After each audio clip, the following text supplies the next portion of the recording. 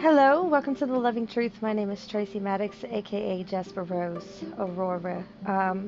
Today we're going to be talking about the topic on spiritual mindedness versus worldly mindedness. It's a very important topic when it comes to today's society. There's a lot of things going on in the world that are unexplainable.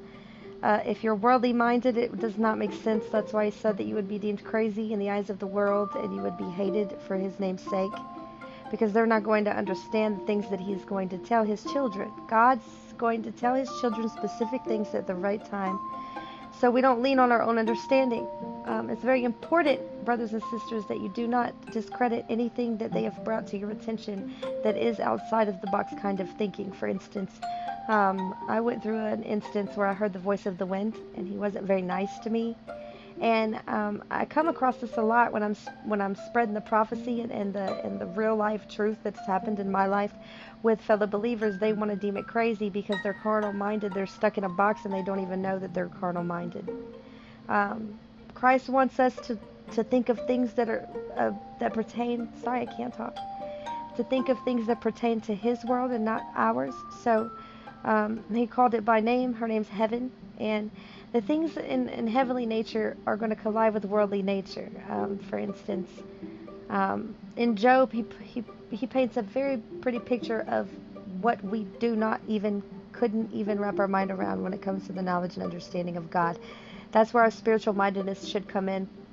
When we look at a tree and we notice that that's not just a tree, but I've seen archers in the trees holding bow and arrows. It's an actual tree, but it's not a tree. It's really hard to explain. It's out of this world stuff that the English language is pretty dense on trying to explain. Sometimes you can't even find the words to explain it when God gives it to you. Sometimes you can't even explain it with the words that you want to speak out of your mouth, and there's a reason for that as well. But are we discrediting the people in the churches who are prophesying that God gave them the prophecy to speak, and they discredited them based off of carnal mindedness? I wonder how many prophets we've thrown stones at for calling them false prophets when they're only speaking the truth about who they believe that they are. There's a way in which we, as the body of Christ, share prophecy with each other. The world isn't going to understand it, but when we share it with each other, we need to understand that some things are going to be so out of this world that they're going to be real close to being unbelievable. But that's where God said, if you know so much, tell me where the storehouses of snow and hail are that I reserve in times of war. Nobody even thinks about the fact that the ice was birthed. He clearly states that in Job as well. So the ice was born. Anything that moves in this world, including the mountains, are alive. And they're entities that God has created in times of war that He needs to fulfill the prophecy in which He spoke through everyone in the Bible. So when we are focusing our spiritual minds on heavenly things, we might slip up in our worldly lives a little bit, but just enough for God to scoop us up and fix it for us right in the nick of time. Because I've noticed that when we're not really too busy worried about what time we're going to get to the party, we usually get to that little dinner date or whatever. We usually get to it right on time.